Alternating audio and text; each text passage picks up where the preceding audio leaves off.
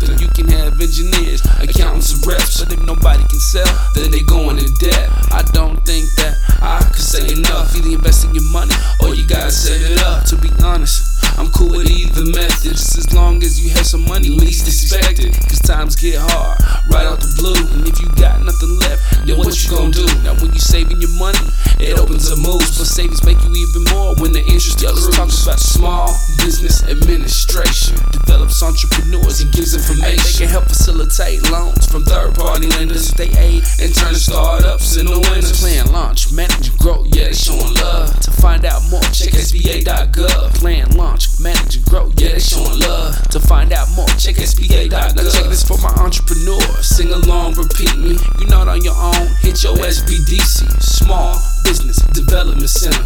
You come with ideas that coach you into a winner.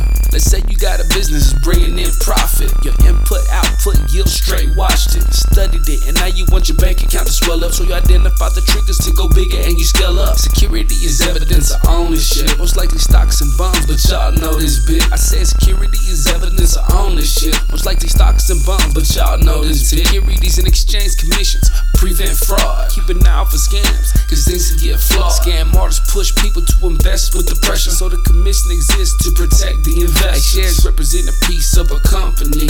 You can buy shares but won't get none for free. And now it's real important that you know this bit. Shares represent a small piece of ownership. So you got a business idea and wanna start making bills. You see a need in the market, you think your company fits. So you write your business plan out and you get legit, and you secure funds cause you need money off the rip. So you drum up your pitch and present to investors. Got your own money, you don't need nothing extra. You execute everything just the way you draw it up, and that there y'all is the story of a star. Stocks represent own shares. You buy a stock when the price is fair. Stocks are traded daily on the wire. Stocks can make you money if one catches fire. Supply and demand, you must understand what are people requesting with the cash in their hand. Can you fill that void? Can you be that brand? And if potential is big, you can scale and expand. A surplus is when you got more than you need. A surplus of imports, inventories were free. A surplus can also be related to your budget when you made more than you thought you would. And I love it. What you know about a SWOT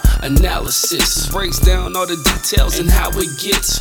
S is for strengths, what's on your side? B is skills or demand, this is why you'll fly. A W is for weakness, take a look in the mirror. Where all the flaws in your plan, this can make things clearer. O stands for opportunities. Are you positioned to win? You need a few of these. Now T stands for threats. Who's coming for your neck? This can be your downfall, so do your homework and check. T stands for threats. Who's coming for your neck? This can be your downfall, so do your homework and check.